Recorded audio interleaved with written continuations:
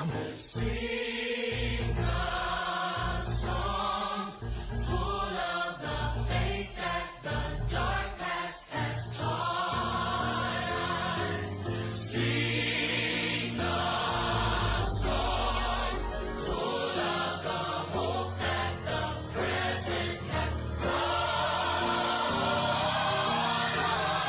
Flag is drenched with our blood, because you see, so many of our ancestors was killed because we have never accepted slavery. We had to live on it, but we've never wanted it. So we know that this flag is drenched with our blood. So what the young people are saying now, give us a chance to be young men, respected as a man. As we know, this country was built on the black backs of black people across this country. And if we don't have it, you ain't going to have it either, because we going to tear it up. That's what they saying. And people ought to understand that. I don't see why they don't understand that. They know what they've done to us. All across this country, they know what they've done to us.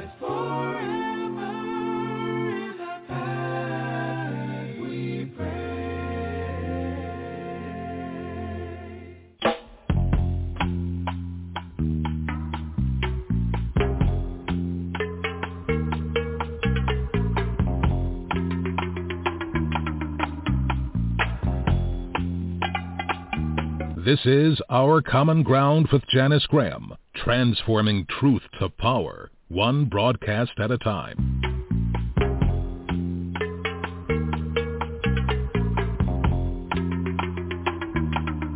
Governments change sometimes for the good and sometimes for the bad. Prior to the civil rights and equal accommodations laws of the government in this country, there was back segregation by the country, legal discrimination by the government, prohibited blacks from voting by the government. You had to eat in separate places by the government. You had to sit in different places from white folks because the government said so, and you had to be buried in a separate cemetery. It was apartheid American style from the cradle to the grave, all because the government backed it up. But guess what?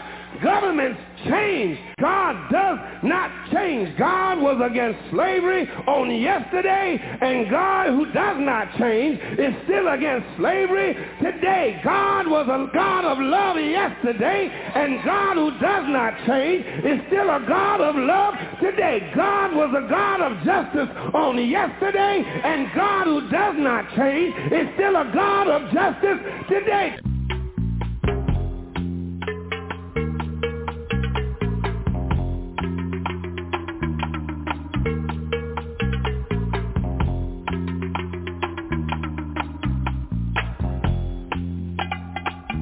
This is Our Common Ground with Janice Graham. You're gonna sink or swim, you're gonna learn the truth. No matter what you do, you're gonna learn the truth. Alternative Activist Empowerment Talk Radio, speaking truth to power and ourselves.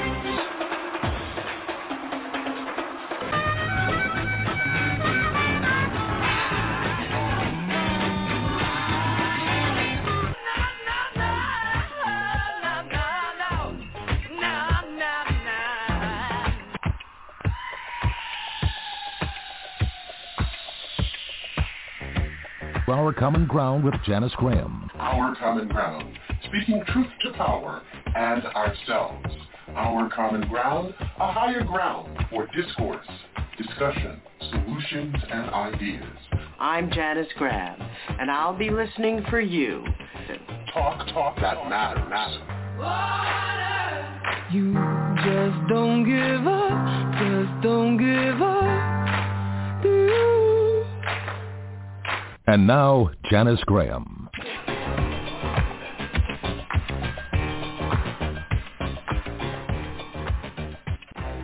And good evening to you, and thank you for joining us here at Our Common Ground.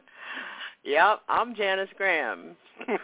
I started this morning, and I suppose it'll carry on until it's done. Thank you for being with us here at the Sanctuary for Black Truth. Tonight at Our Common Ground, we are going to, it's not really switching our gears, but it is doing a deep dive into where we are as a people in these United States of America. Many of you will realize that we still don't have H.R. 1. We still don't have the George Floyd bill. We have been titillated this week with a child care federal grant to families with children, and that is a good thing. We are being titillated with I'm starting to call him Joe Biden and afternoon speech serenades. There is something going on, and we can talk about that. But tonight, we are going to be looking at, reflecting on something that I think is very important, and that is what informs our perseverance. Is it faith? Is it hope? And asking the question of a very important guest, a woman that I have known for many years. She has been an Our Common Ground voice since 2014. She is Reverend Dr. Susan Williams Smith. She is an ordained minister, a musician, a writer, an activist living in Columbus, Ohio. She has also been previously a talk show host on terrestrial radio in the Ohio region. She has written for the Washington Post and Huffington Post, as well as her wonderful blog, Candid Observations, and you can find it at candidobservations.com. She currently serves as one of the tri-chairs for the Ohio Poor People's Campaign, a national call for moral revival. She serves as a national scribe for the African American Ministers Leadership Council, as communications consultant for the Samuel DeWitt Proctor Conference, and is the founder of Crazy Faith Ministries, and has a book, Crazy Faith, Ordinary People, Extraordinary Lives, which was published by Judson Press. She is also the author of a new book, With Liberty and Justice for Some, The Bible, the Constitution, and Racism in America. In her previous visit with us at Our Common Ground, she had just completed the book of Jeremiah, the life and ministry of Jeremiah A. Wright, Jr., and she is also the author of Rest for the Justice-Seeking Soul, which is our titled episode tonight. Rest for the Justice-Seeking Soul. How do we seek and get rest as we continue to struggle for agency in America as Black people? I call her Reverend Susan. Reverend Dr. Susan Smith is a graduate of Occidental College and Yale Divinity School, and she earned her Ph.D. in theology from the United Theological Seminary. She's an activist who's been on the front lines of social and racial justice for many, many years, as she has marched shoulder to shoulder to resist systematic oppression. She has heard the same question over and over, which we are going to discuss with her tonight. How are we going to get through this? And she lays it out in her book, Rest for the Justice, Seeking Soul. And this book really came out of those cries of our people. She categorizes her newest book as a soul care manual for social justice seeking believers who stand in constant vigil against all forms of racial, class, and gender oppression. She says that the fight for justice and equality is an exhausting daily grind, and we all know that indeed it is, and the work is never over. That's why it is incumbent, she says, upon all who speak and advocate for the less fortunate to practice self-care. You can't fight when your tank is empty. I think that her ideas in thinking about black resistance and the history and foundation of faith as fundamentally part of Black culture are essential. And as I indicated, we are proud to have called her since 2014 an Our Common Ground voice. If you are listening on a smart device and you'd like to join in our chat room, you can come to blogtalkradio.com/OCG. If you'd like to dial in and listen, our number is 347-838-9852. Reverend Susan has not joined us as yet. I'm hoping that there is not. She's usually a very prompt person. But what we're going to do is we're going to break for some news, and when we come back, hopefully, she'll be joining us. I'm Janice Graham, and this is Our Common Ground.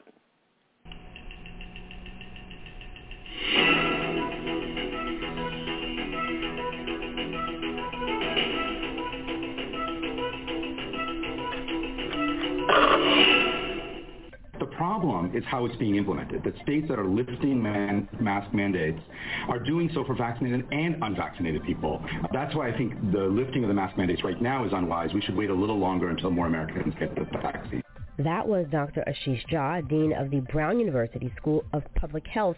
He appeared on ABC's Good Morning America discussing the CDC's new mask guidelines and all the confusion behind it. Now, this was the first weekend Americans were able to go maskless if they were fully vaccinated since the pandemic began. On CBS's Face the Nation, Dr. Anthony Fauci agreed with the new updates and said that the CDC is trying their best to keep up with the science.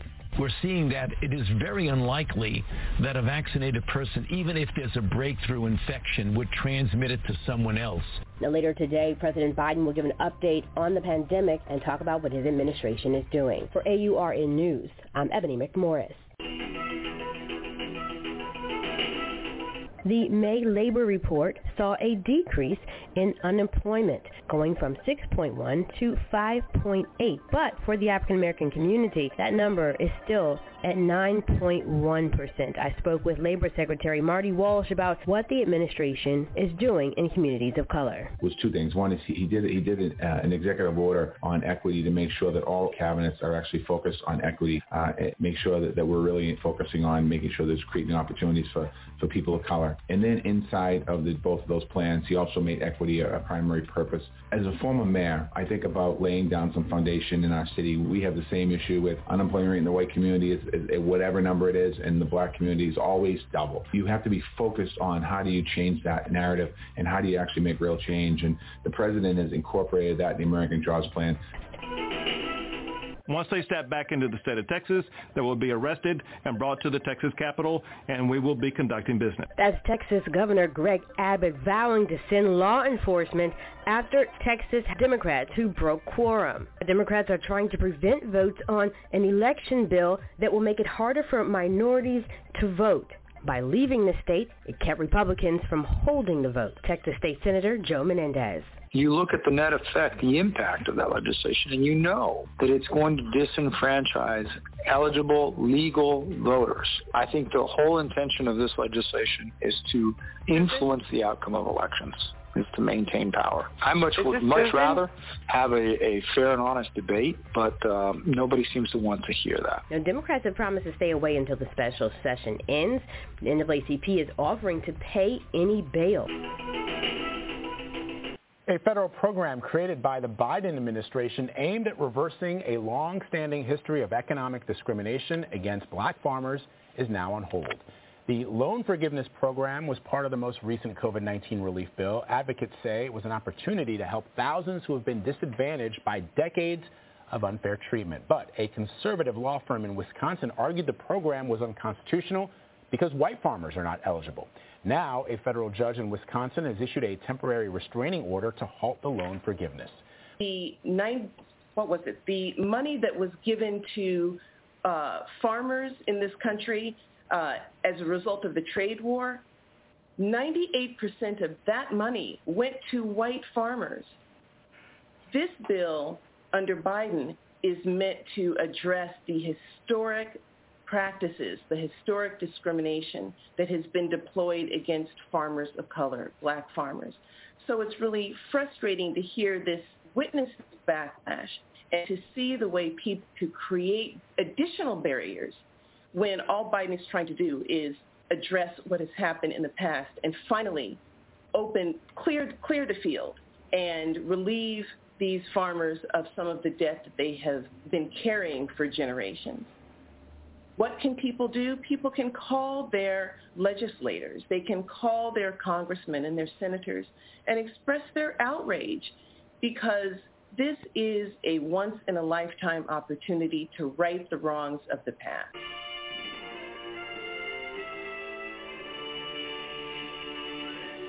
This is Our Common Ground. Thank you for joining us tonight. Transforming truth to power, one broadcast at a time.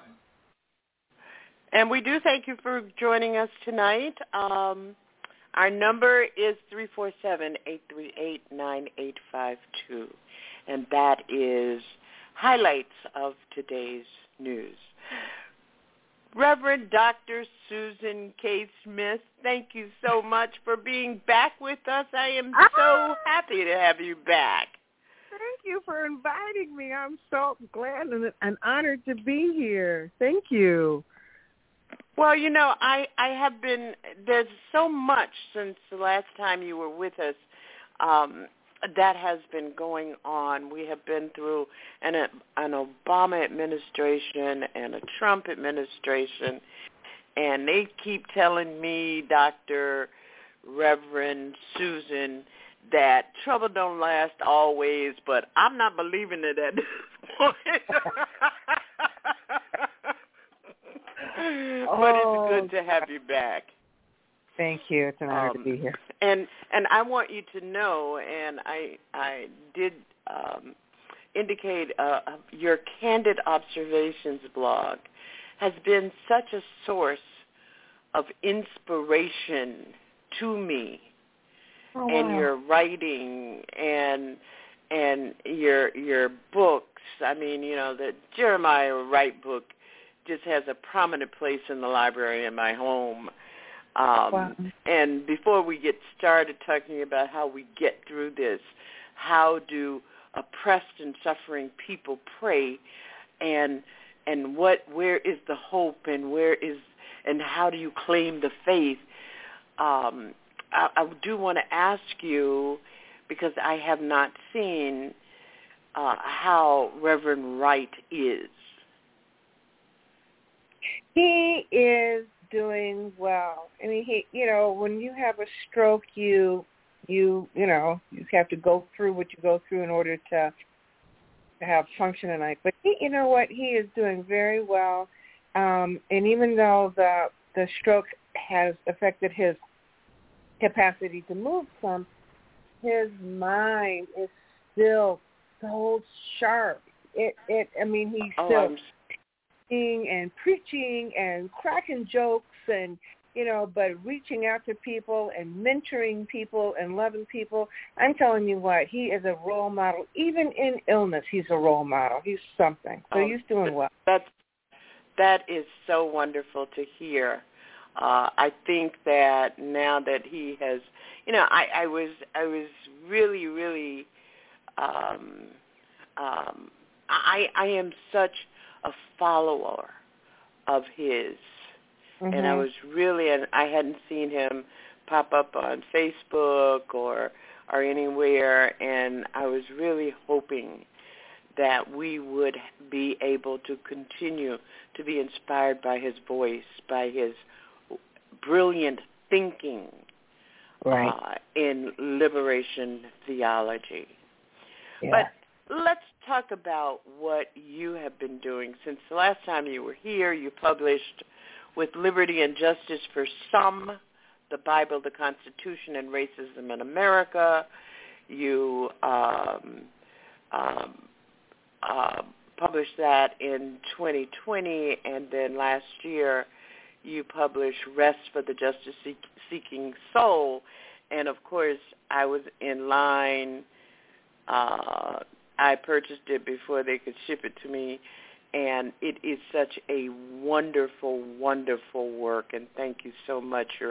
Your voice resonates what we need as a people, because this tribe is not only are we collectively in despair, but the tribe is also falling apart. And one of the things, and I should tell you this, that I have become concerned about, and that is black people not focusing on the faith part of our culture. Right. That we have generations who are not claiming that faith is part of how we got over. Yeah. So let's talk about something that you wrote very recently. You wrote a blog called What White Supremacy Has Stolen. And in it you said that you were afraid that the belief in and the practice of white supremacy had stolen the honor of far too many. Talk to us about that.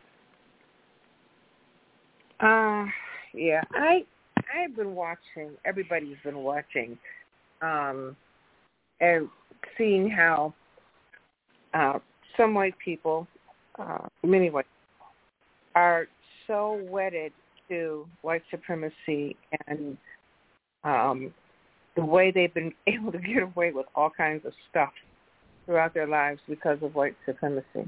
I liken the people who adhere to it as people who are addicted. I think that white supremacy is an addiction, and they cannot break away from it because it is a part. It's in their system. It's in their system, so they cannot hear truth. They cannot, like a person addicted to a drug or to alcohol or to food or whatever.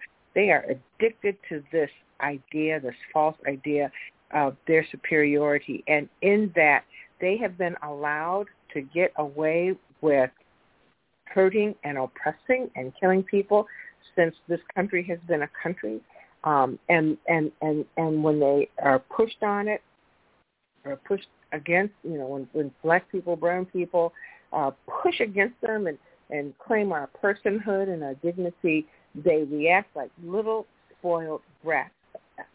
but they also react with a violence. That's all they have to fight for this thing called white supremacy, and they are afraid of losing it. They see so many things changing in front of them, and they have no power to stop it. They're trying to stop it.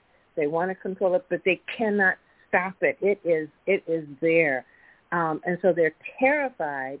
But their terror is fed by their illness. I think their spiritual, emotional illness called white supremacy, and they have no honor. They have them, but they've never had honor. I mean, people have been allowed to kill and hurt and discriminate against white people. Have been allowed to do that from the beginning of time. So they have gotten used to that, and they can't imagine their lives without the go ahead to do that. So I think, when I think about it, I think about how they shoot us with a nod and a wink.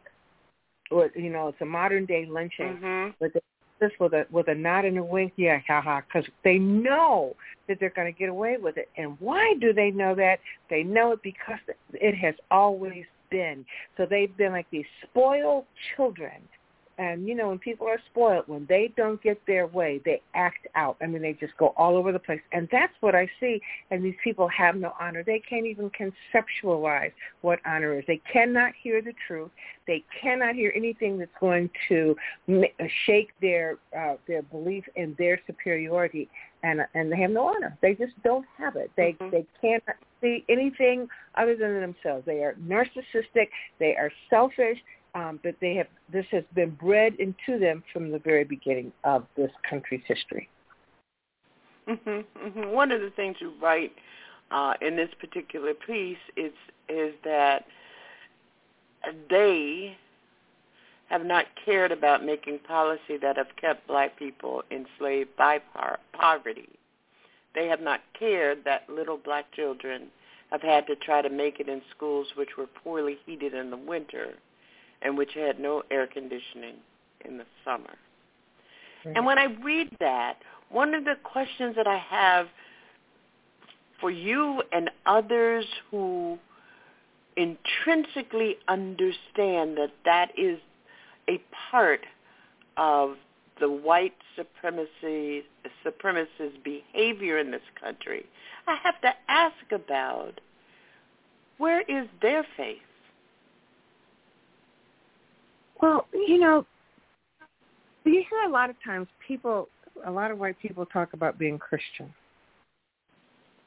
But my belief is that if you're going to say you're a Christian, you have to do what Jesus said to do. And these people do not do what Jesus says to do. They practice white nationalism.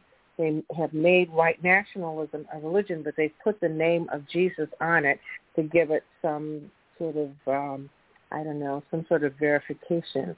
The founding fathers of this country, they're very fond of saying that this is a Christian country. It was founded by Christians for Christians. That is not. The founding fathers were very clear. They were emphatic, and they stated it in no uncertain terms that this country is not a Christian nation. These founding fathers, they grew up in church and all that, but they knew religion. But there's a difference between being religious and being a Christian. And so the founding fathers didn't like the metaphysical aspects of Jesus and the miracles and all of that. So they were just Protestant. They were just religious. But people have took Christianity, reshaped it, took it away from what Jesus made it, and made it into this nationalistic, militaristic operation, and to put the name of Jesus on it. Their faith is in themselves. Their faith is in the demon called white supremacy. And I just read something and it said that people have made the demon is white supremacy, and the demon has become a god. So their god is this white supremacy, and they believe in the strong man, the tough man, the bully. They believe that is their conception of God, so far away from what Jesus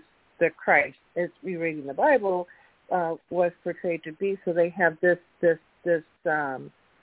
conception, perception of God, and that's what they run on. Jesus is on the side. They know that Jesus exists, but they don't call on Jesus. Their faith is in the power that they derive from white supremacy. It's very sad. It's very sad.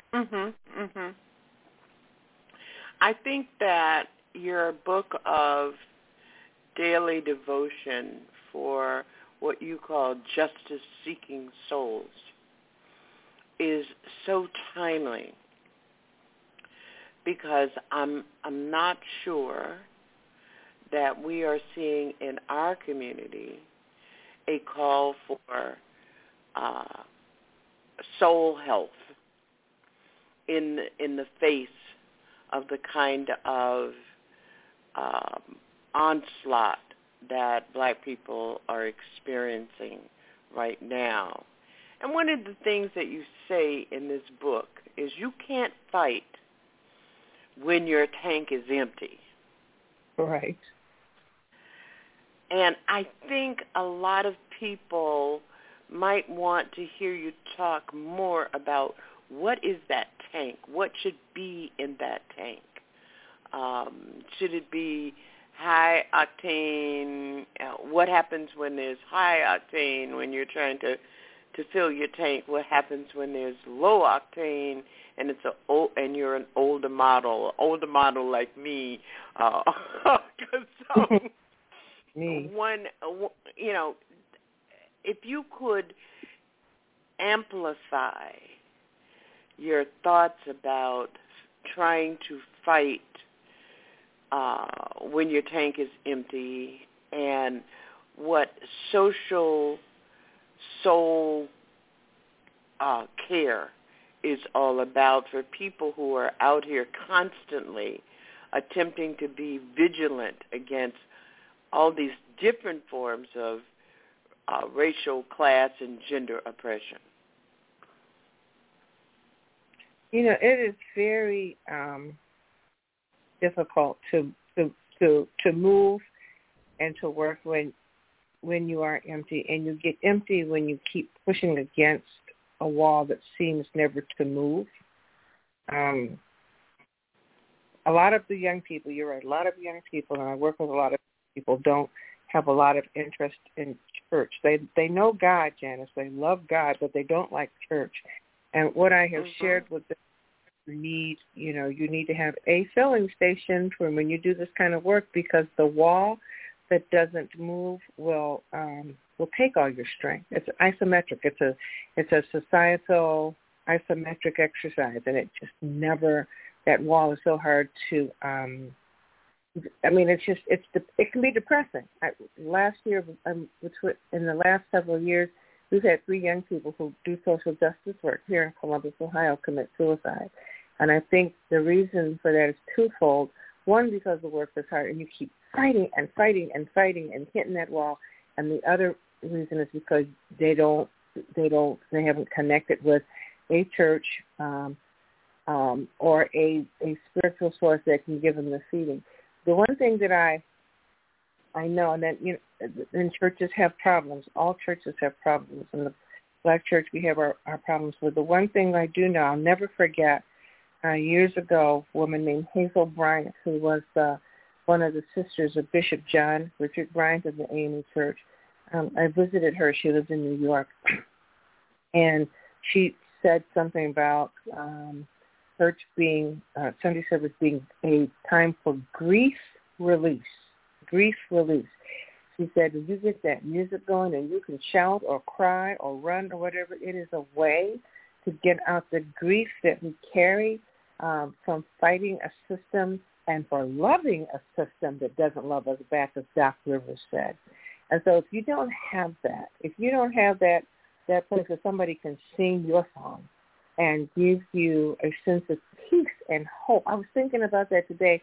There's a song, It's Good to Know That You Are There Beside Me. Sometimes, Janice, there is the song that can be sung, and it connects you with the God of your grandmama and your great-grandmama and all of our ancestors, and it gives you strength. It allows you to cry out some of the anger and the frustration and the fear and it allows you to have a room in your spirit for the Spirit of God to get inside and massage you a little bit so you can keep on doing the work.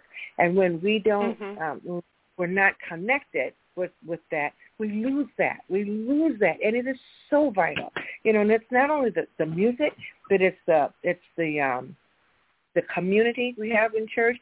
And you can go in church and feel down, and Sister so-and-so or Mama so-and-so can look at you and say, baby, what's wrong? And give you a hug. Sometimes that can be the difference between you going out and fighting again or killing yourself. Do you understand what I'm saying? That is the power. It's the power of church. And so there's a young people who reject that, I think, are losing that. It's like medicine. It's like the medicine that you need for the strengthening of your soul to do the work that God would have us do. When I used to do justice training or social resistance training with young people in Boston, one of the things I incorporated in that training was teaching young people how to hug each other. How to find the connections through hugging, how to find the center of their collective purpose by hugging. And it was really, sometimes for a 2-hour session, it would take up almost 45 minutes because there were young people and adults who did not know how to engage in that way. You're right. And, I grew up in the AME church, and I was everything in church, YPD,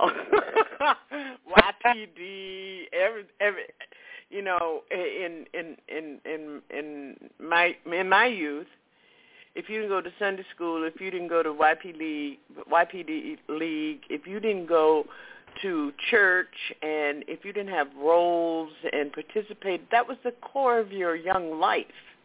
And so, when I go through rough times, I can hear my mother saying, baby, there is a balm in Gilead. See, and the way she would say it would just make something subtle. Yeah. Yep. And I think that it is so important for us as a people to learn to affirm each other. And it doesn't have to, it has nothing to do, and I want to emphasize for people who are listening, it has nothing to do whether you're Baptist, whether you're communist, whether you're a Marxist, whether you're whatever. We all share the foundation that there is a force that is greater than ourselves. That's right. I was just having a conversation this evening with a couple of white people, and I was saying that part of the work that has to happen in this particular political season is that we have to go into the places where we are uncomfortable, and I said that includes here in Ohio, going into the rural places of Ohio and talking to people. These are people who will probably, get on your last nerves, who you will not like. But at the end of the day, this is what I really believe, is that God made every person, sometimes it doesn't manifest because of illness or whatever, but for the most part, God gave every person the capacity to feel, to see, to think. God gave us that. Now, some of it gets, because of white supremacy in this country, some of it is, you can't find it. But if you can talk to somebody, woman to woman, man to man, just talk to them. Because at the end of the day, if you are poor, it doesn't matter what color you are. It doesn't matter if you don't have health insurance. It doesn't matter what color you are. What matters is that you have a need, and there's some commonality that you can hold on to and help each other out. And so I said that the last thing anybody wants to do is to sit down and, well, let me speak for myself. In this season, because I'm so angry at all of the racism, the just above board, in your face racism that I'm seeing. I'm so angry at it. But I have to remember that up underneath what I see is that part that God put into every single human being. And that's the part we have to reach for. That's a difficult thing, but I think it's necessary. If we don't do that, then if we keep, pushing each other to our respective sides, this divide that we feel is just going to get wider and wider and wider, and a lot of people are going to be hurt. And we don't really have an appreciation generally for how hurt creates a mound of hurt. Right. I mean, I really followed you as you followed the George Floyd, not the George Floyd, the Derek Chauvin trial. Yeah. Every morning I come to see if you had posted something to help me out, because one of the things that in all of the trials that we have been through, Breonna Taylor, and it goes on and on and on, Tamir Rice, and it goes on and on and on. And my generation, we reflect back to the Scottsboro boys. We reflect back to Emmett Till. I mean, I think I've said this to you before. When Emmett Till was murdered, I came home from school. I was very young. Came home from school, and the Jet magazine had arrived, and I started reading it. It was the first time that I realized that children die. Yeah. Yeah. And then the trial of Anthony Ray Hinton, and as you have written in your on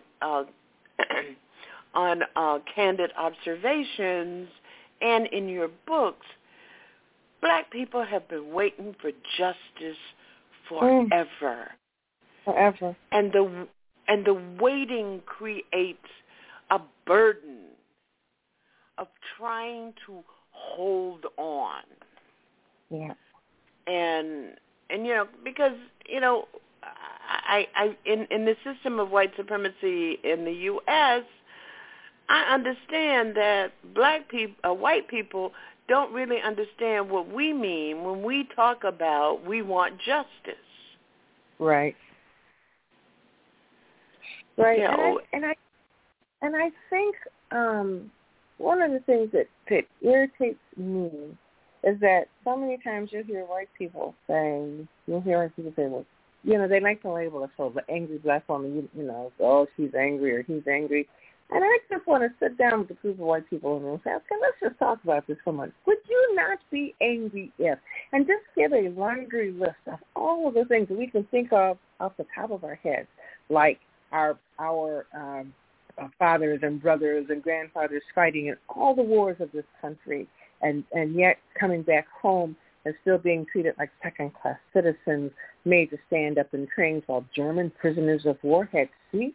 Would you not be angry if you were made to get paid for your bus ride at the front of the bus and then have to walk to the back of the bus, the back door of the bus to get on, and sometimes the bus driver would take off after you had paid? Would you not be angry if your children went to the schools, like I put in my article, with no heat in the winter and no air in the summer? Come on, what are we talking about? We have reason to be angry. We have reason. And it's only by the grace of God that we haven't, exploded this country. We fight for justice. White people fight against us because we fight for justice. They fight. They resent us fighting through our pain and our anger, and then they have the audacity to say, you're angry. And I want us to say, yes, we are angry, and we have a right to be. And we need to own it, and we need to learn it, and we need to understand it ourselves, so when somebody comes at us with that, we can just set the table and let them know, yeah, we're angry, and this is why. Because you know what? don't know what we've been through. They have been so isolated. Their history has been so carefully picked so that they get a whitewashed, homogenized version of history. They have no idea what we have been through as a people, and I think we need to tell them. I think that they need to know, and I think Black people need to know too, because at the end of the day, all of us in this country have been taught pretty much the same thing, because the people in power have wanted to keep us all under control. So we have an obligation, I think, Janice, to learn the history and to share the history, to strengthen us as a people, and to let these other people who are saying you're angry say, yes, the hell, we are angry, and you would be too. You know, of course you know, and most people who are listening know, that I've always been labeled as an angry Black woman because I'm essentially a race woman.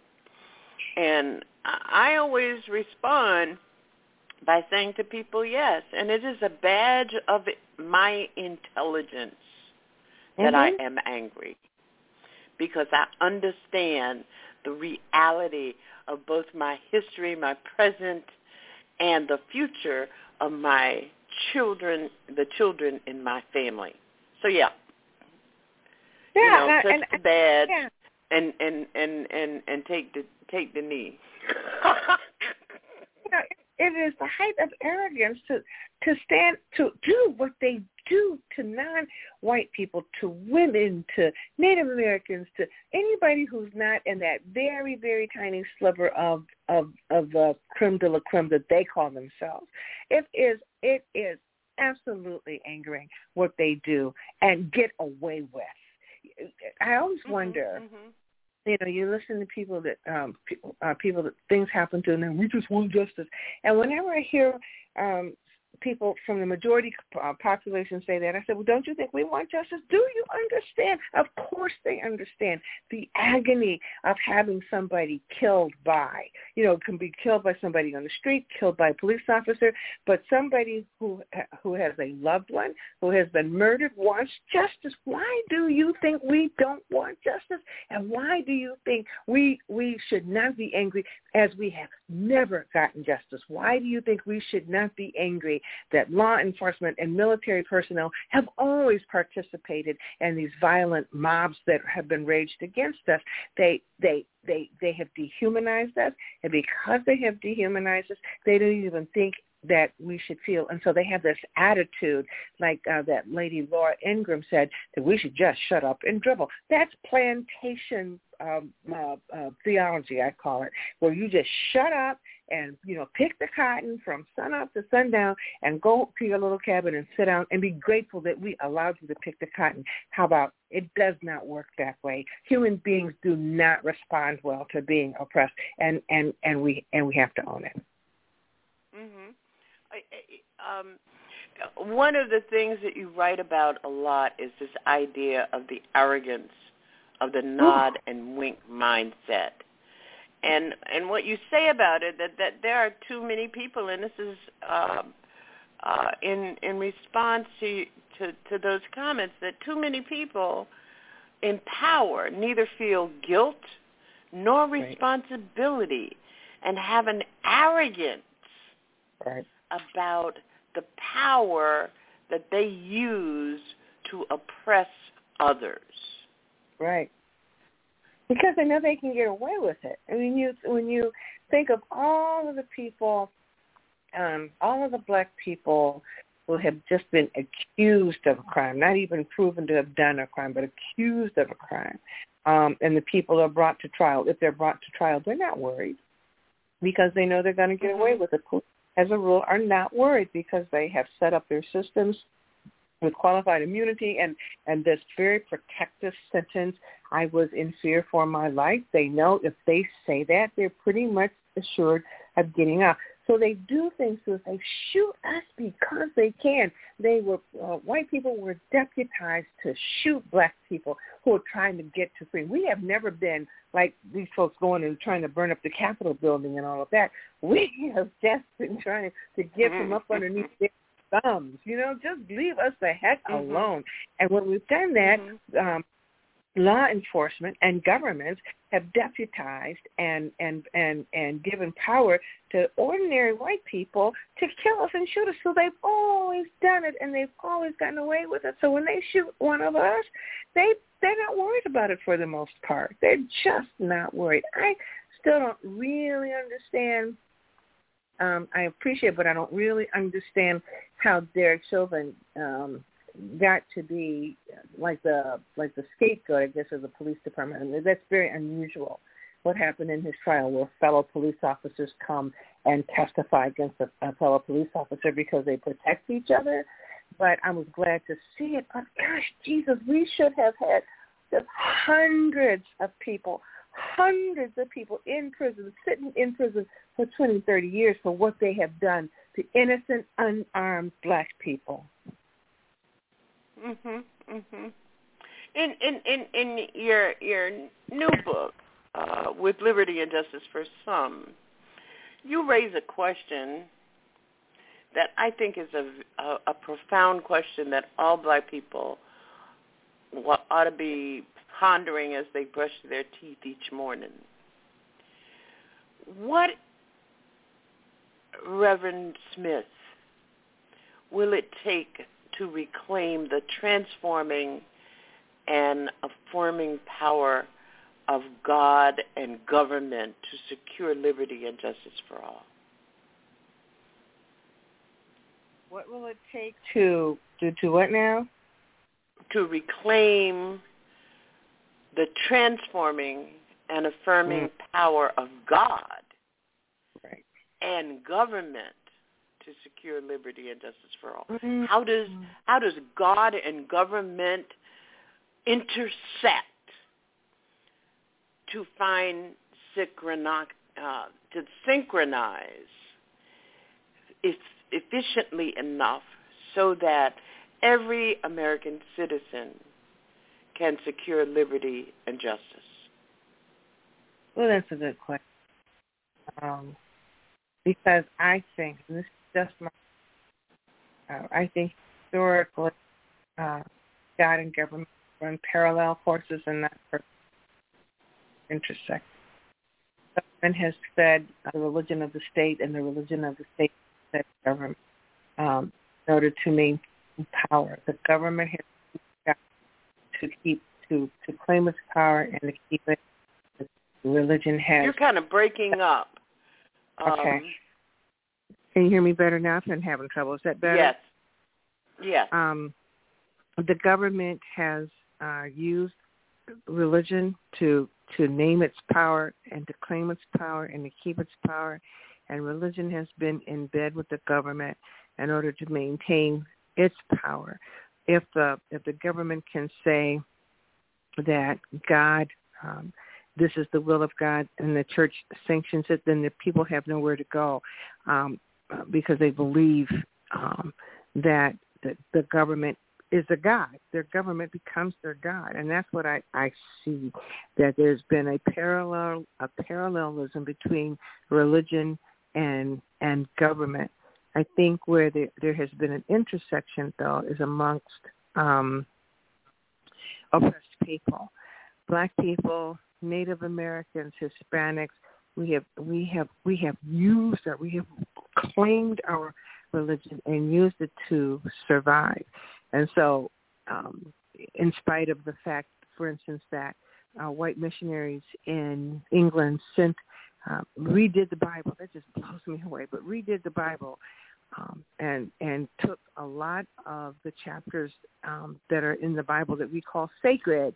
They took a lot of those books, whole books of the Bible were taken out by missionaries in order to keep Black people under control. They did not want us to revolt.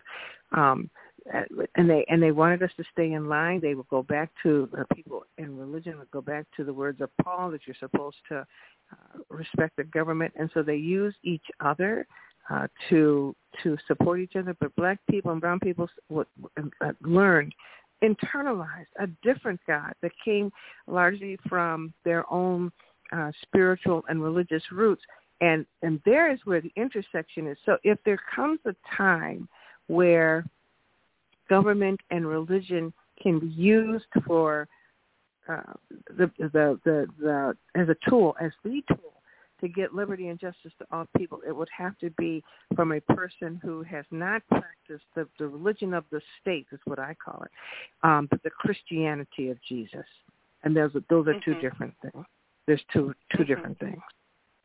Mm-hmm. There are many people in our tribe and our communities who would say that they have lost faith in both our church and in our government.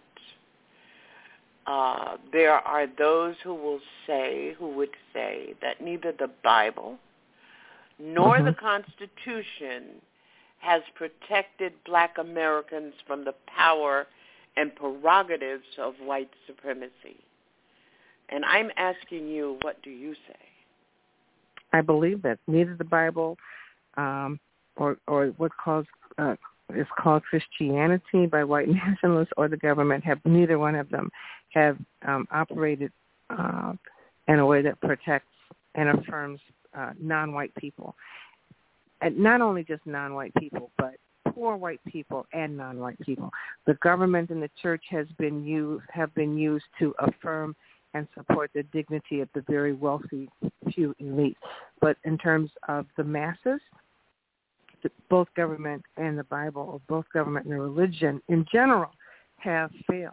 And as the structure as it is has to change if people of color are going to be affirmed, and the people of color are going to get fairness. I remember doing an interview with Diane Nash. Because we expect police officers to protect us.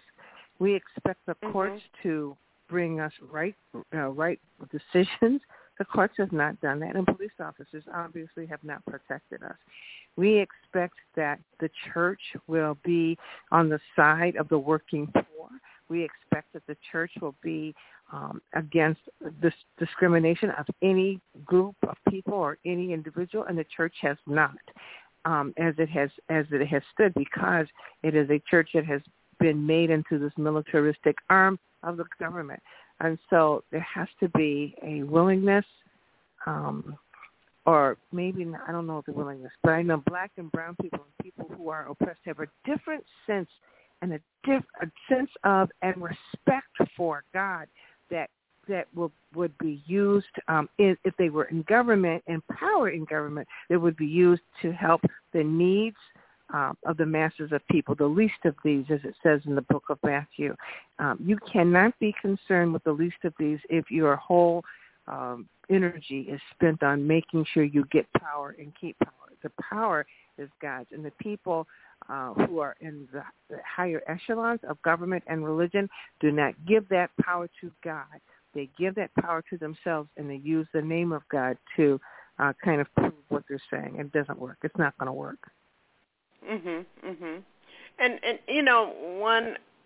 the dilemma is in the convulsions of white supremacy that we have experienced over the last 12 years. That has been so blatant and so public. I'm wondering, as a faith, I call you a faith liberationist, as a I love it. as a faith liberationist, how do you guide people to a Black liberation theology? How do you help people dig deep to find a faith where oftentimes, there is only space and not healing? I know. I know that's a lot to lay on you, but it is. I think that the church has a lot of work to do. The church, as an arm of the government or as an institution that for too many people just serves as a way to amass and keep power, has failed in a lot of ways. The church has to take an honest look at itself and fix the places that are broken, and there are places that are broken. I rely on, and I learned this from my mentor, Jeremiah Wright and John Richard Bryant. Those are my two preaching mentors.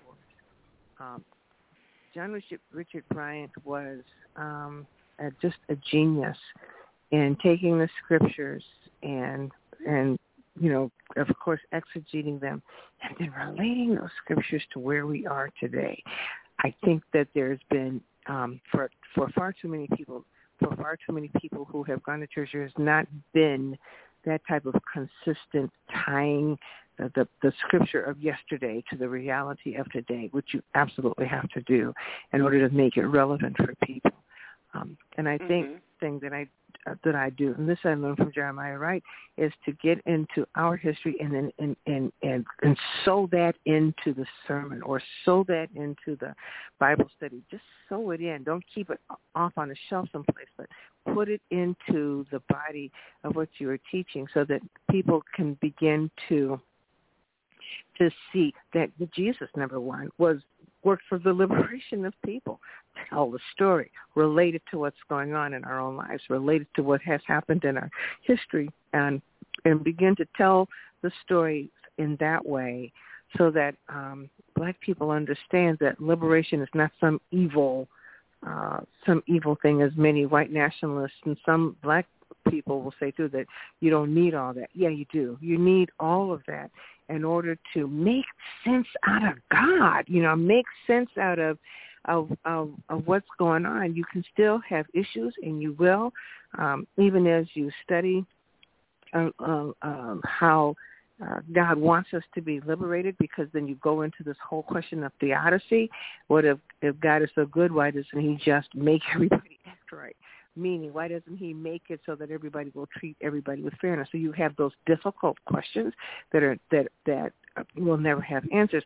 But we at least have to include. We have to use the scriptures, read the scriptures, internalize the scriptures, and then relate them. Let them know that the Father who said, back in Jesus' day, help thou my unbelief, can be a father right now. Don't let there be so much space. There's no such thing as, to me, there is no such thing as a scripture that or the possibility of a scripture liberating anybody unless and until we tie it to where we are today. And that includes the history of us as Black people, which so many people do not include in their sermons and their lessons. So if we accept what you just presented, then we've got a fracture that is impacting Black people all over this country because Black people are tending not to get that kind of healing in their churches and from their faith leadership.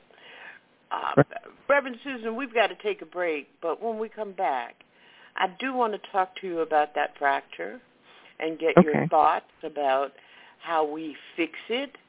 And I also want to talk with you about the idea. Here's my question in our second hour. How do oppressed people pray? Okay. You're listening to Our Common Ground. Our guest tonight is Reverend Dr. Susan Smith. She's a faith liberationist and author. Her newest book, With Liberty and Justice for Some, The Bible, the Constitution, and Racism in America, and she is also the author of the book of Jeremiah, The Life and Ministry of Jeremiah A. Wright, Jr., and she is the author of Crazy Faith and rest for the justice-seeking soul. Thank you so much for being with us, and we're going to take a break, and when we come back, we'll have more discussion with her about shoring up our faith and our empty tanks in the face of white supremacy.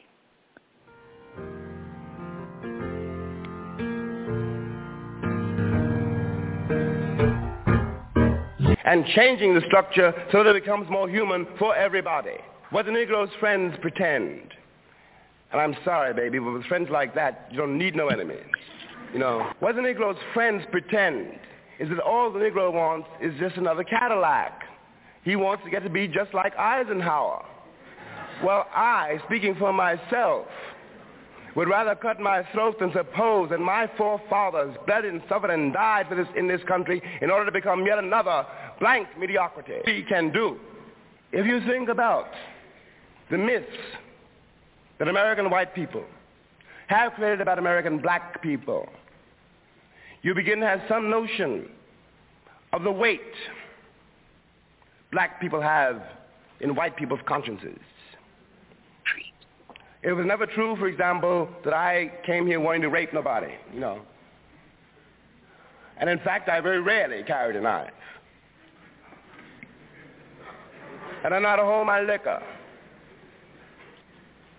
But the myths to which one is subjected are the most terrifying symptom of the emotional and spiritual and sexual poverty and the panic of the American people.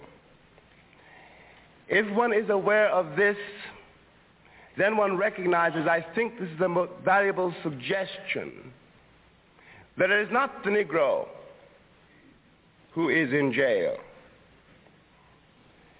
It is white people who are in jail.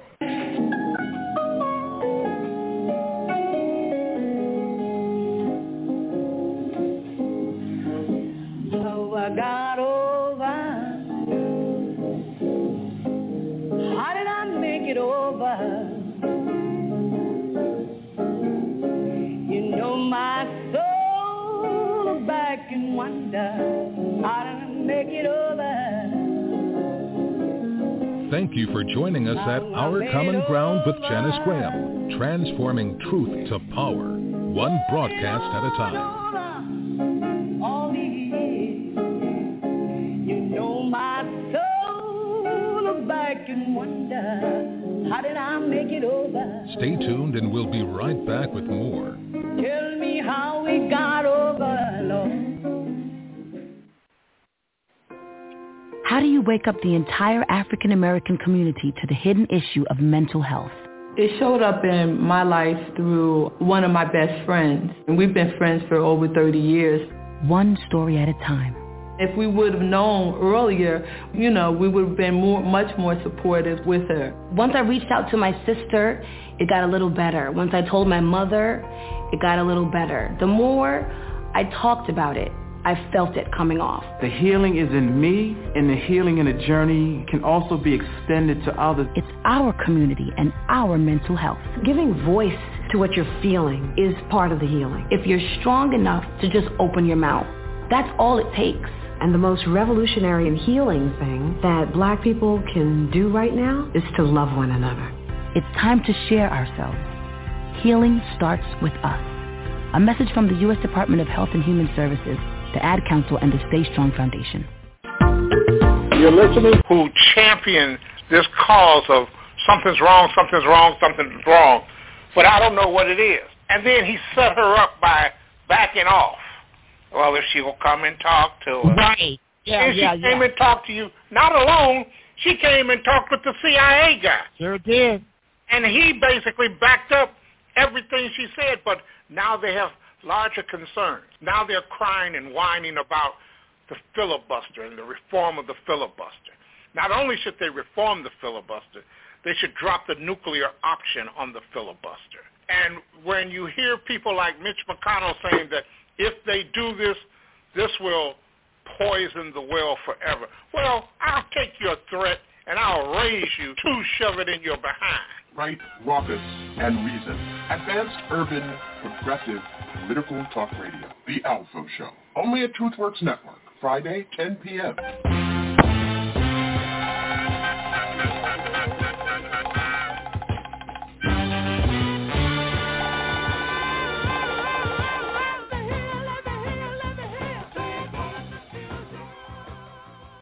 And for those of you who are wondering, the Alpha Show will return. Alpha is recovering, and it will be much longer than we thought. We are having negotiations with This Is Revolution, Jason Miles and Pascal Reber to sit in for Alpha starting week after next. And Alpha, if you're listening, I miss you, brother. I miss you. And we are hoping for a speedy and a full recovery for you.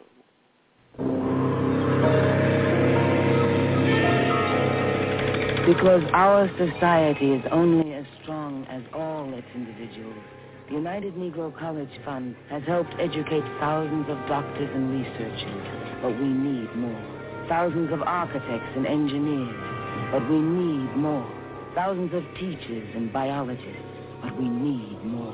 And when disease, injustice, pollution, poverty, and countless other problems threaten to pull us apart, we had better educate every single person who has the potential to solve our problems. And to educate more people, we need more of your help. Give to the United Negro College Fund. With so much at stake, a mind is a terrible thing to waste.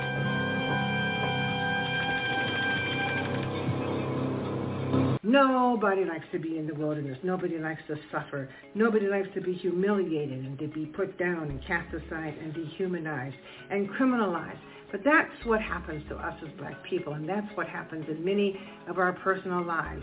The goodness of God, the thing you can count on is that even in the wilderness, God will meet you and keep you and hold you and stand you up.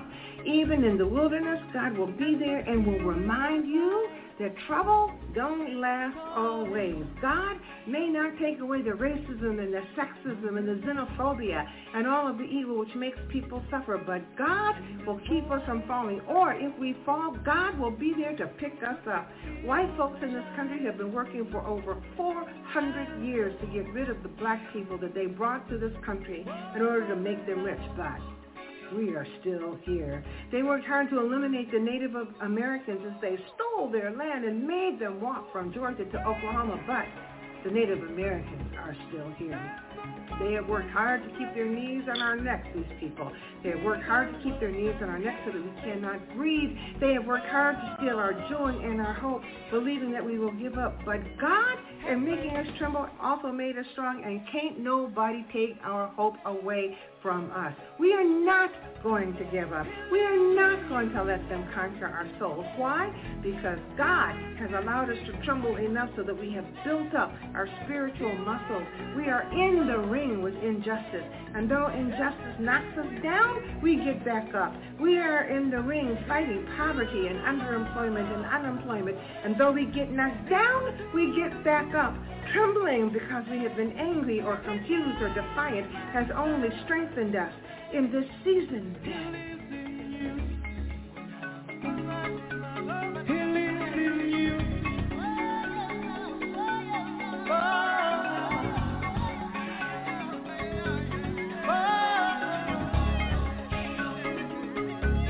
This is Our Common Ground with Janice Graham, transforming truth to power, one broadcast at a time. And now back to Janice.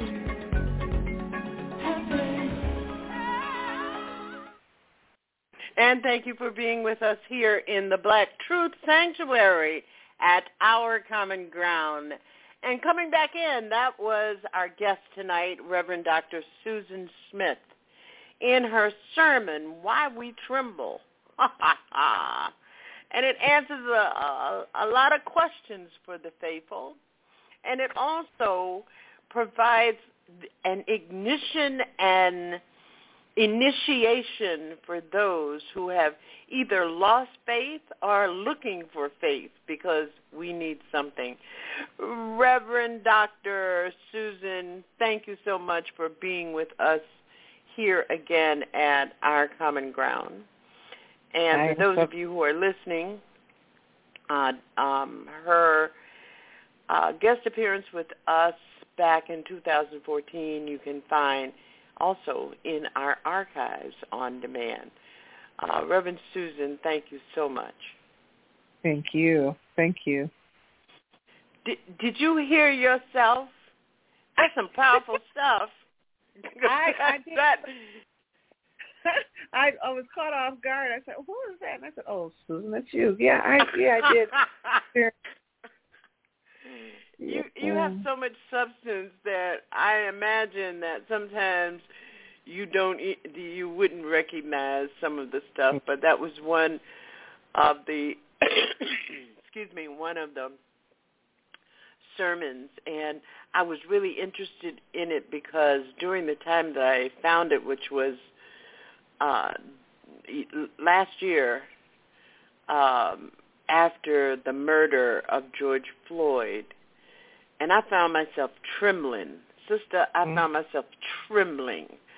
And then during the trial, I went back to it because I watched these young people having to witness, and I said to myself, my God, which is why I follow you on Facebook, on Twitter, and I said, my God, what do you say to a child about the trauma, the absolute? I mean, you rip the innocence, in the same way that my innocence about death was ripped away from me by a story in Jet magazine about a young boy named Emmett Till.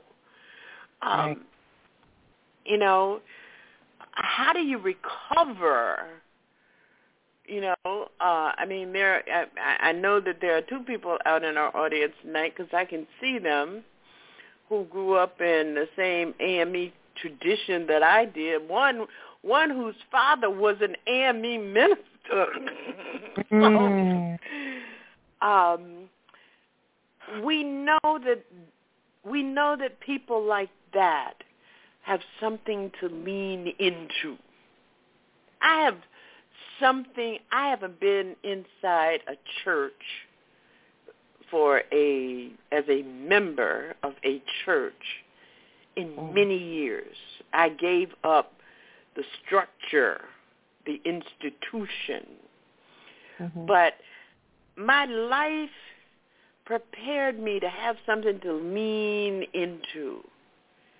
So what do we do about all these people who are not getting the kind of black liberation theology, the kind of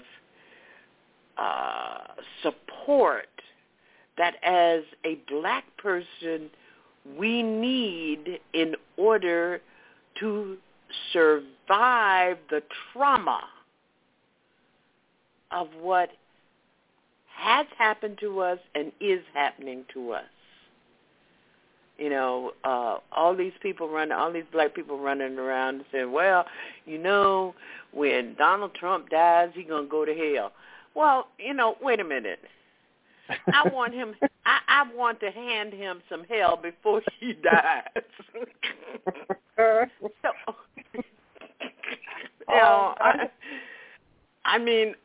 hear that a lot from the black faithful, and I'm going, no, that's just wrong. The chronology of all of that is wrong.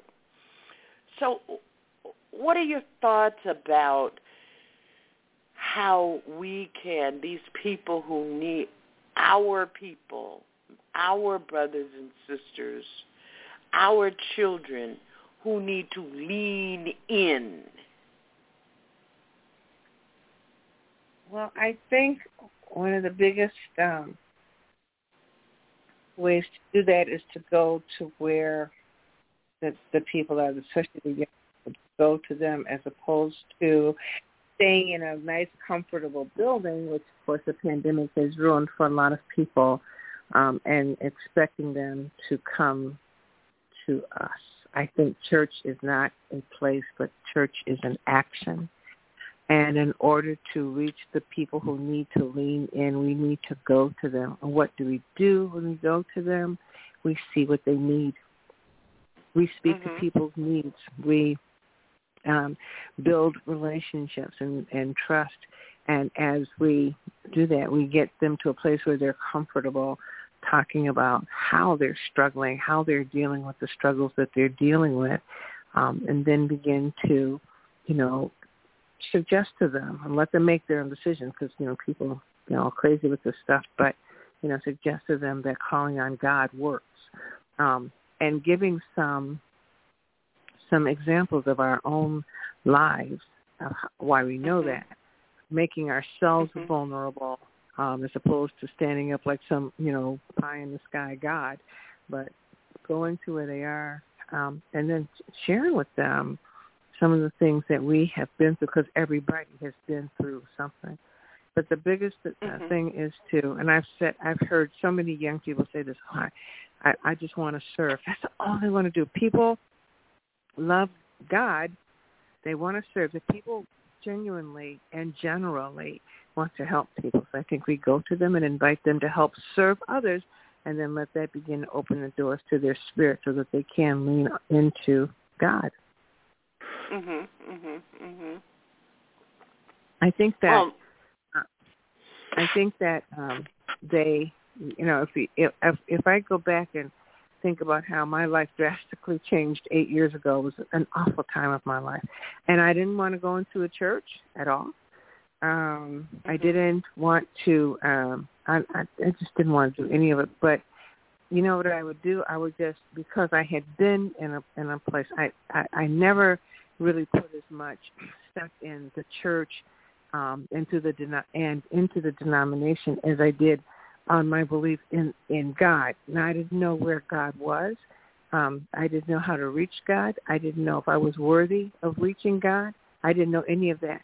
All I had was this thing that my mother told me, who was my first theology teacher, that God is. She would just say, God is.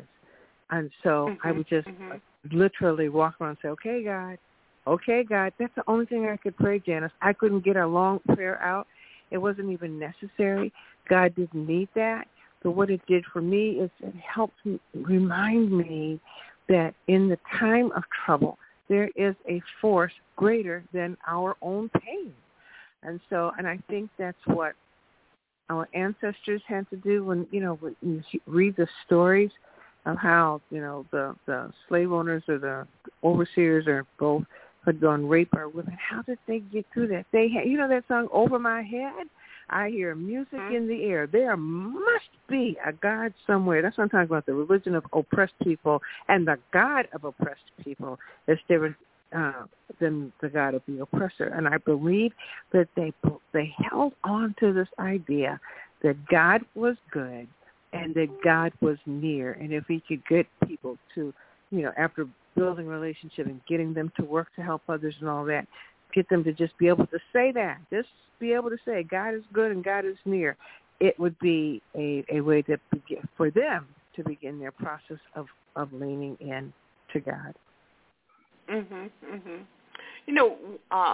Many years ago, I happened to be in a supermarket, and a black child had, by accident, bumped into a white woman.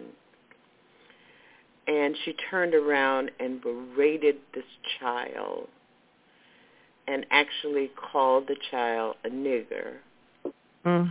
And I was not far from them.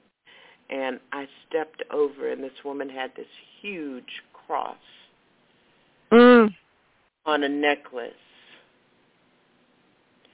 And I said, lady, before I slap the shit out of you, you better grab that cross and go find whatever God you have and figure out, because that is not the God of the God that I serve. Right. And by that time, because I was talking real loud, because I was so angry, and I didn't want to traumatize the child, which is why I didn't just punch her in her throat. Mm-hmm. But when you know that there are such creatures walking around in the universe, when you know that, it is very difficult to figure out what to pray for, how to pray. What do oppressed people pray? When you see the crosses that were carried on January 6th into the Capitol building. I mean, how do you make reason? So let me share two things. One, I have my secret psalm that I pray, because when you say how do you pray when you are oppressed? How do you pray? Because the scriptures say pray for those who despitefully use you, yada yada yada. I pray for them. I pray that God work with them. But this is my prayer. I pray Psalm 35:1, which says in the King James Version, "Contend, O Lord, with those who contend with me." And what I'm actually saying is get them. We have a human inclination, a human impulse to want people to hurt who have hurt or who are hurting us. And I have shared in many a Bible study that the value and the power of praying Psalm 35:1. You might be able to find your own scripture, but that's the one I pray. The value of doing that is that, number one, it relieves you of some of your angst. Because you're acknowledging that you are just pissed and you want God to do something. We have to, so many people are taught in religion, well, if you love the Lord, you don't get mad. That is not true. Jesus got mad. God the Father, and, Yahweh in the Hebrew scriptures got mad. You can get mad if you call yourself a Christian. It's a good thing. You wrestle with that. And so you pray Psalm 35:1 to take the onus of trying to get somebody back who has hurt you, and let God do it, because God is the divine parent of all of us. And God, if we, again, go to the scriptures, God loves all of us, even the people that we hate, God loves, because those are God's children. So that's why you have in the story from the Exodus when, and I think it's in the Midrash, but when the Sea of Reeds, or the Red Sea, was opened, and the Israelites went through on dry land, and they could hear the hoofs of the Egyptians coming up on them. They knew that they were in big trouble, and they walked across the Sea of Reeds on dry land. And then when they got on dry land on the other side, God covered and closed the waters. And the Israelites, according to the story in the Midrash, the Israelites began to cheer, and God stopped them. God said, "Why are you rejoicing? I love these children as much as I love you." That has been such a profound reminder to me that even the people who are doing the most heinous things are belong to God. So we, in the name of Jesus, just take care of them, please. Just get them. That's what you're saying. The second thing I want to lift up is that in my book, I decided that there's just not one God. We are not a monotheistic religious group. We are not. Christianity is not. The fact that those guys on the January 6th, it just cracks me up when now I'm not so angry at it, but I'm still pretty angry. But when those guys got in the Senate chambers and as they were going through people's desks putting their feet up on and taking pictures of documents that they should not have had any access to. One guy, I think it was the guy that was in the horns with the painted face, he made people stop and they prayed. They prayed. And I thought, okay. And his prayer was like kind of bizarre. Yeah. Well, that's because they have made their God into a warrior. Their God is a general. Their God is a warrior. Their God is one who leads people to war. Onward, Christian soldiers marching as to war. That is not the gospel that Jesus taught. And so I concluded that there are two gods. There's a God of white people in this country. There's a God of white people, and then there's a God, I said, of black people, but I could edit that and say it's a God of oppressed people. The God of the oppressed people is a God who believes, who teaches us that the great commandment, you should love the Lord your God with all your heart, all your mind, and all your soul, and your neighbor as yourself. That God is different from the God that these other people are claiming. I don't know their God, Janice. I don't, and I couldn't even begin to call out the name of God if that's all I had. But I think we, in line with what our ancestors had to have done, we have said, that ain't my God. So I claim, I say it, and people can get pretty testy with me when I say it. But there's not two gods. That God, I'm not going to bother with. That's the same God that Sam Bowers, who was the Grand Wizard of the Ku Klux Klan, he tells a story. It's just amazing. He said he had a Damascus Road experience where God knocked him out, on the ground, and God told him his call.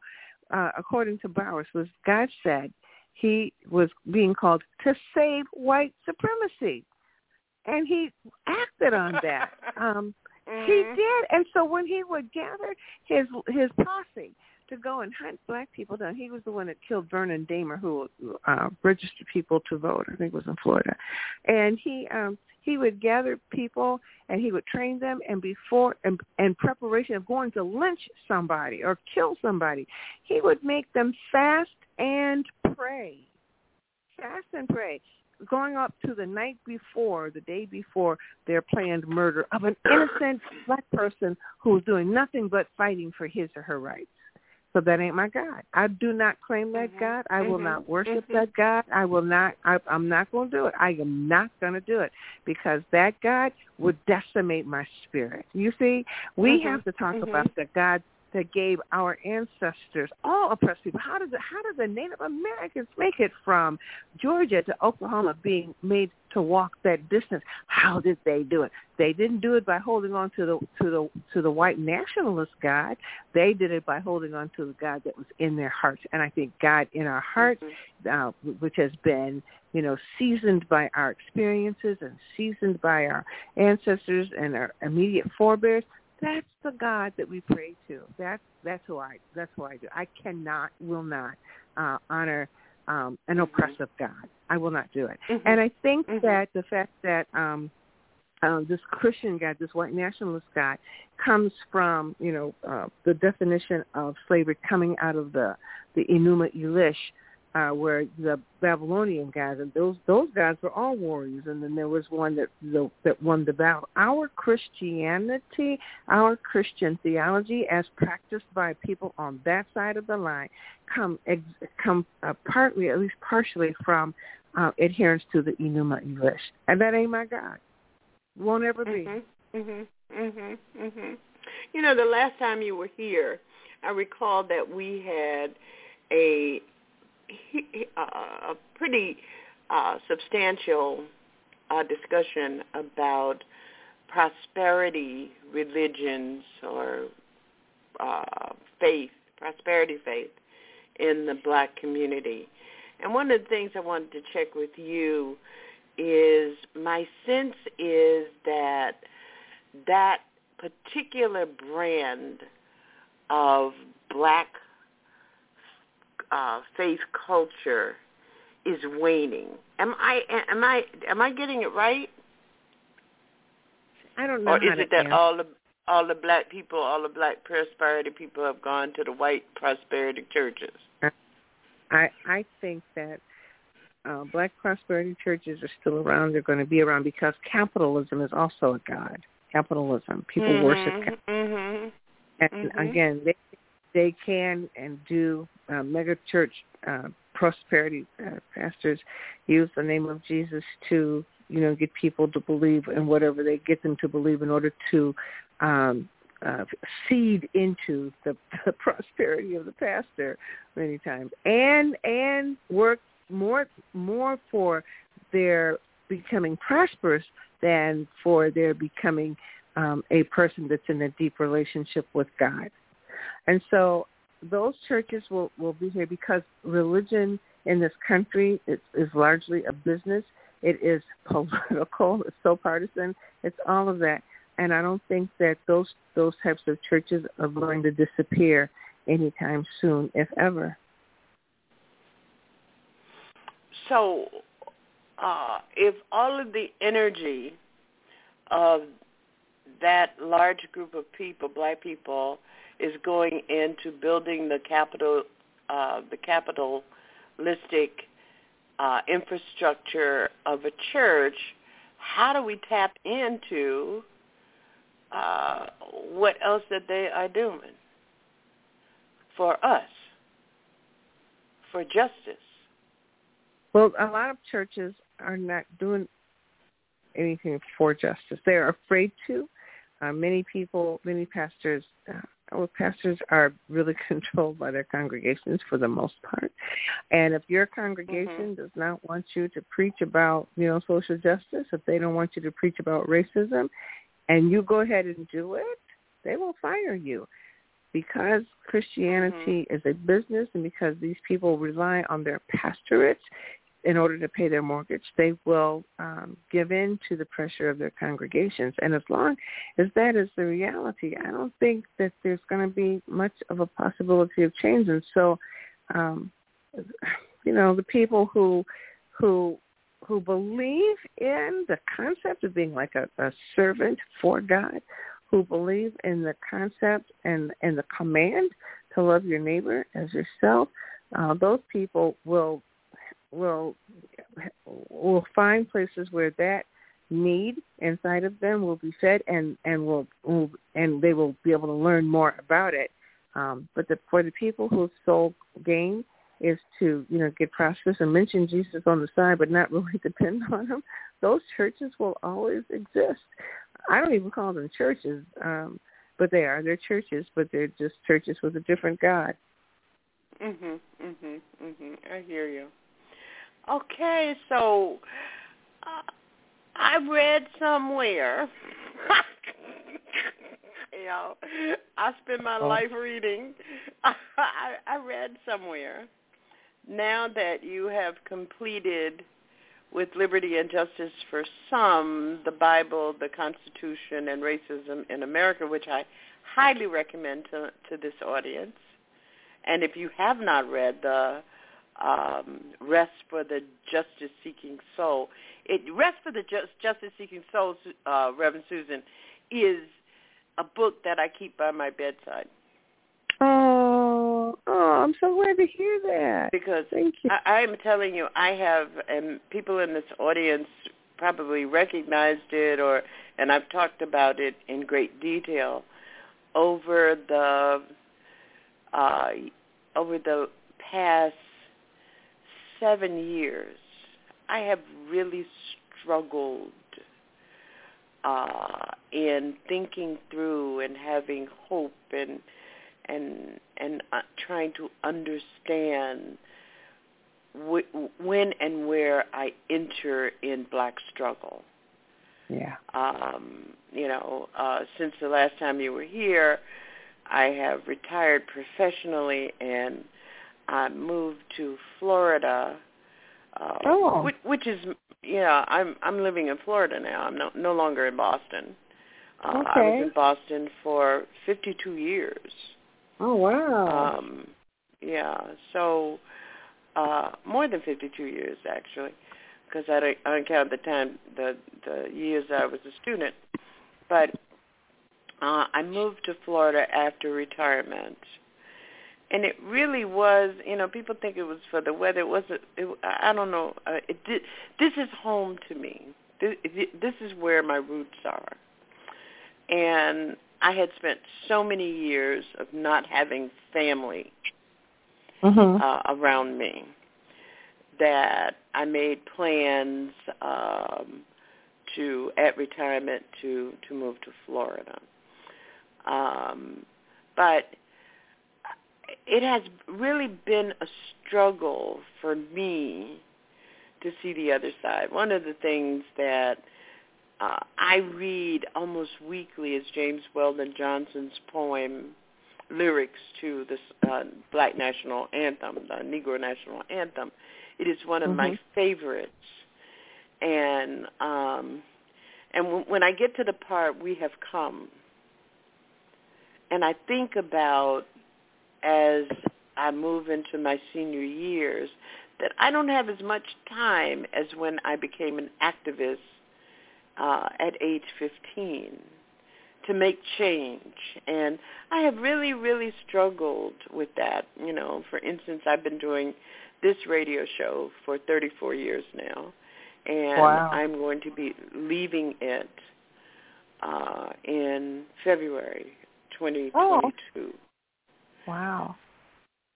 So, so when we go to lift every voice and sing, and I get to it is not when I have so many versions of it, but when it gets to the part of we have come, it is very disturbing to see what has happened over the last 50 years. Yeah. One of my guests calls it the 50-year reconstruction. Oh, wow. And to see it all fall apart, and knowing that I will not have many opportunities to impact a third reconstruction. So I just wonder in the faith community whether or not there are people, whether or not we have a younger generation of theologians in our community that can bring a more effective and impactful leadership to make sure that our community has a full tank. Actually, there are a lot of young people who are in seminary now, or headed to seminary, or who have started their own churches, which are not traditional for the most part. They are there. They are brilliant. They are aware. They're bold. They have the usual youthful naivete, which is good, which that gives you energy, that keeps the hope going. But there are a lot of them. I'm seeing a lot of them in my work with the Samuel the Whit Proctor Conference. I'm seeing a lot of these young people. I mean, they come out of the walls. They are scholars, they are writers, they are pastors, they are preachers, they are all of them. They are musicians, and they have a voice, and they're amplifying it. So there's good reason to hope with that, and will be needed, because the God of the other side is conceptualized as white evangelicals have decided that that Jesus is white, or like an Aryan Caucasian, and they believe that God was sent to white people for white people.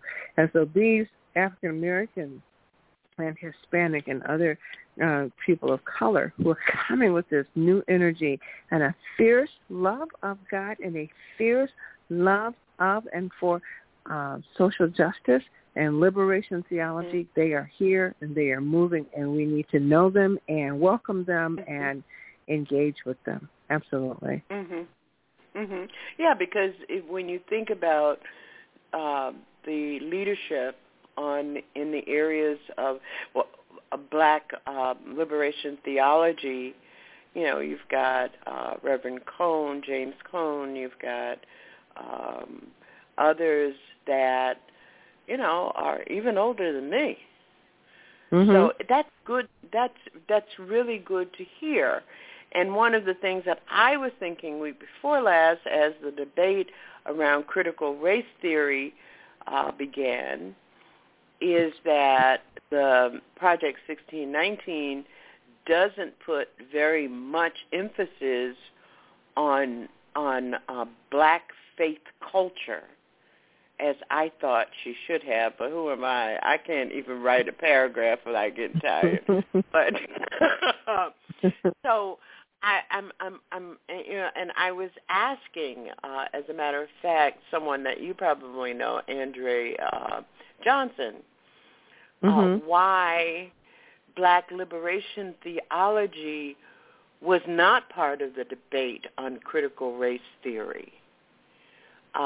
Because it is something that has to be taught. And one of the reasons that it has not become functional in the traditional black church infrastructure is because it hasn't been taught. Well, that's true. And it hasn't been taught, especially in our churches. One of the things that really impressed me with Jeremiah Wright's church, because I went there as a student, as an intern, before graduating from seminary and then working as an associate pastor there. But one of the things I absolutely loved was that even in the Bible studies, things were included to teach us all that we did not know. So we read Gayrod Wilmore. We read James Cone, all of his books. We read Dr. Washington's stuff. We read that stuff, and it was all incorporated into our Bible study lessons. And so I think that that's what has to happen, that people have to teach that, to teach it in a number of different venues.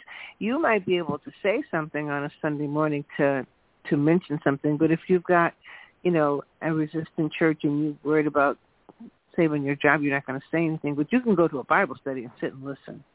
So people have to want to know, and pastors and faith leaders have to have the courage to share, to get people to study. If you study to show yourself approved, what does that mean? It doesn't mean to try to be some perfect person, which drives me absolutely crazy when people say, well, I'm saved, and then they, proceed to their behavior, their attitude tends to suggest that they are better than whatever. But being saved in that vernacular is not what saves you.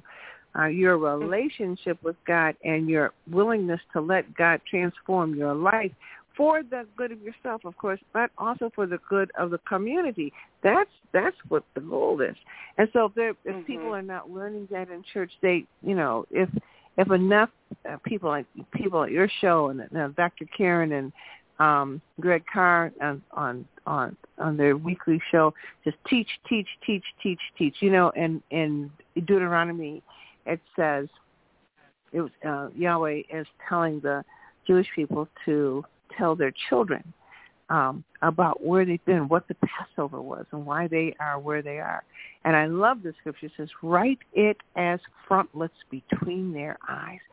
Tell them their story so that they don't feel like they are nothing, and let people know it'll transform. I don't care how old you are, because if you are black or brown and you've been oppressed, you have a hunger to stop feeling the burden of being oppressed.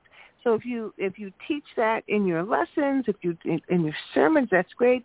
And if you follow it up or follow it through by teaching it in your Bible study and letting people know that it's not just the Bible that you read in order to be whole. You read the Bible and other stuff so that you can have a broader understanding.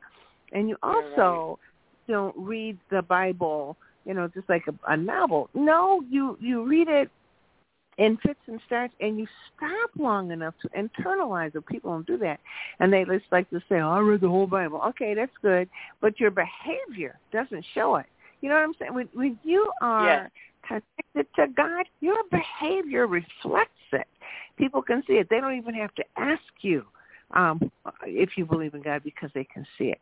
And so I think the teaching, writing it as frontlets is critical. One of the things that I have been saying on this broadcast for years and years and years, that if Black people wish to hope, they have to have some faith that is brought to them in their activism. Yeah. So a force that holds them up, helps them lean in, because I am telling you, over the years that in SNCC and the Black Panther Party and everything else that I have used and tested and been involved in, if I didn't have something to lean on, I would have been in a permanent state of despair. Right. And that's what leaning into God saves you from. You don't feel despair. That's why we as a people, Black people, that's why we're still here. Because our experience here has been wretched. It's been wretched. Yeah. It has been a wonderful, wonderful time to spend with you. And thank you so much, Reverend Dr.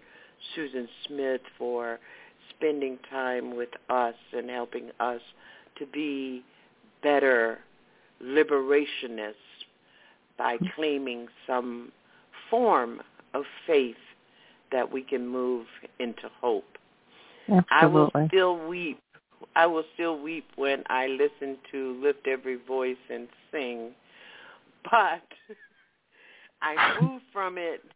I mean, I'm just one of those people. It's something that just causes me to weep. And even though he wrote it on the 100th birthday of Abraham Lincoln, but it still resonates. It resonates from my childhood. And, you know, every time that I think of it, there are loads of things through the years that I picked up. Like, I remember there was a young man who was practicing to be a minister. I don't know what he was doing, but anyway, he kept saying that when I was in the choir, in the school choir, and he had some sermon talking about you are somebody. And I actually listened to this sermon. I was in junior high school or something. And I listened to this sermon, and afterwards the choir sang, Lift Every Voice and Sing. And I think that, you know, all of those kinds of experiences allow us to lean in. So thank you so very much, and I hope you'll come back. We are trying to find a host for Soul of Fire. We lost Dr. Matthew Johnson because of professional obligations that he had. And it was such a wonderful show, and I would like to revive it. So thank you very much. And for those of you who are listening, it is candidobservations.com. You can find Reverend Susan on Twitter, Reverend Dr. Susan K. Smith, and her Twitter handle is Cassidy2EUCH. Reverend Susan, that's way too complicated. Those are the names of my two dogs. Oh, okay. Yeah. And I imagine that there are those who have listened tonight to your wisdom and to your insight will want to catch up with you on Twitter. And thank you so very much. Thank you. I was really honored to be here. Have a good evening and the rest of your weekend, too. You too. All right. Take good care. Bye-bye. Bye-bye. Dr. Reverend Susan. Nice to have her visit with us again. As we go out tonight, one of the things that we want to do is just to really emphasize, I don't know how many of you caught it, but I was using Mahalia Jackson tonight. Had a mighty hard time coming on over. My soul look back and wonder.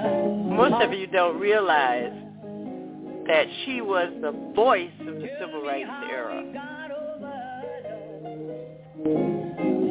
I've been falling and rising all these years, but my soul look back and wonder, how did I make it over?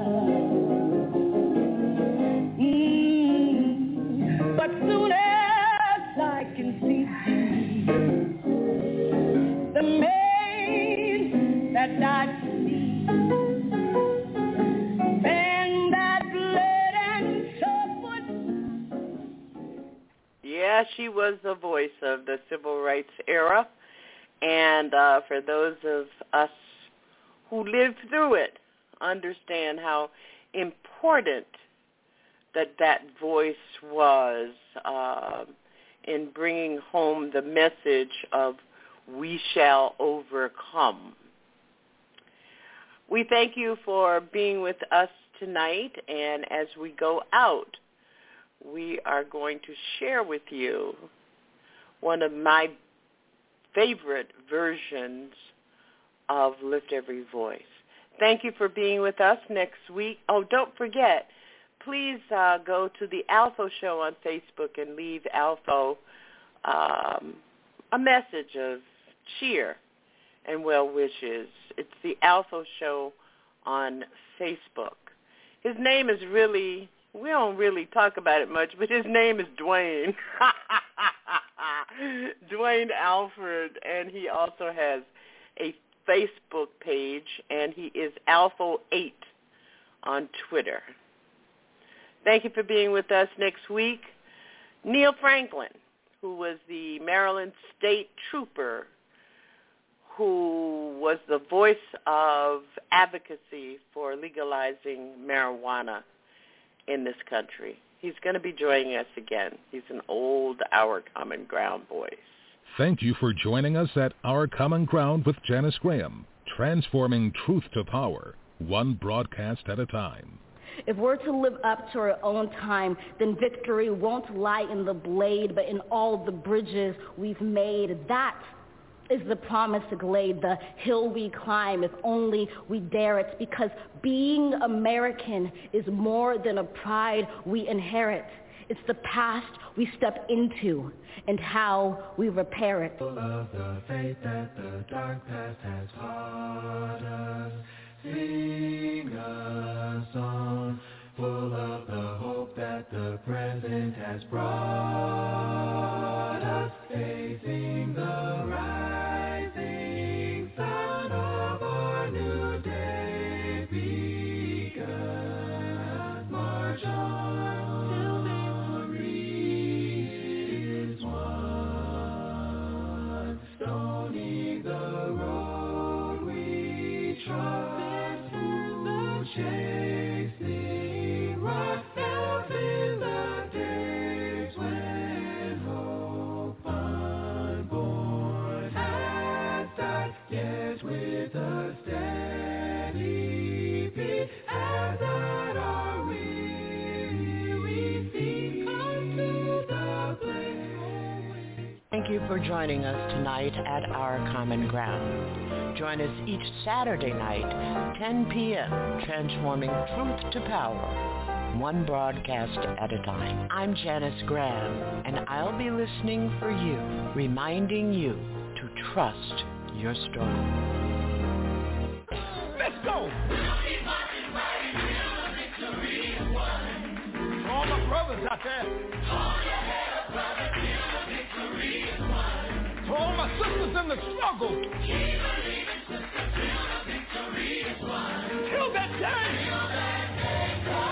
Hey. Let us march on.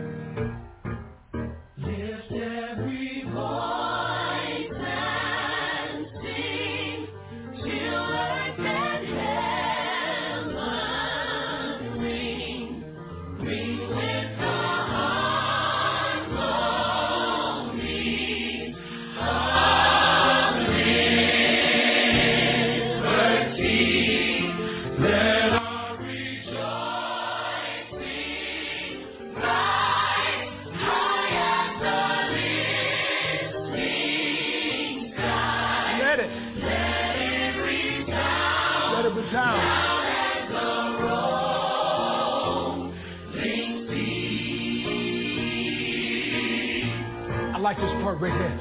Come on. Sing a song full of the faith that the dark past has taught us.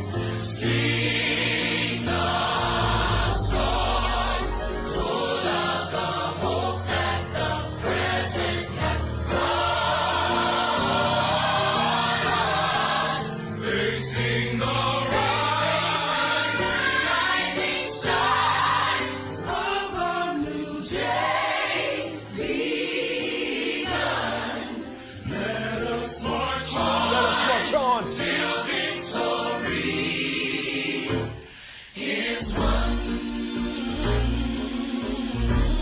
add a little something to it. Just encourage you. We're going to take you to church later. Let's go! All my brothers out there. Hold your head up, brother, till the victory is won. To all my sisters in the struggle. Keep believing, sister, till the victory is won. Until that day. Till that day comes. Hey! Let us march on. To victory.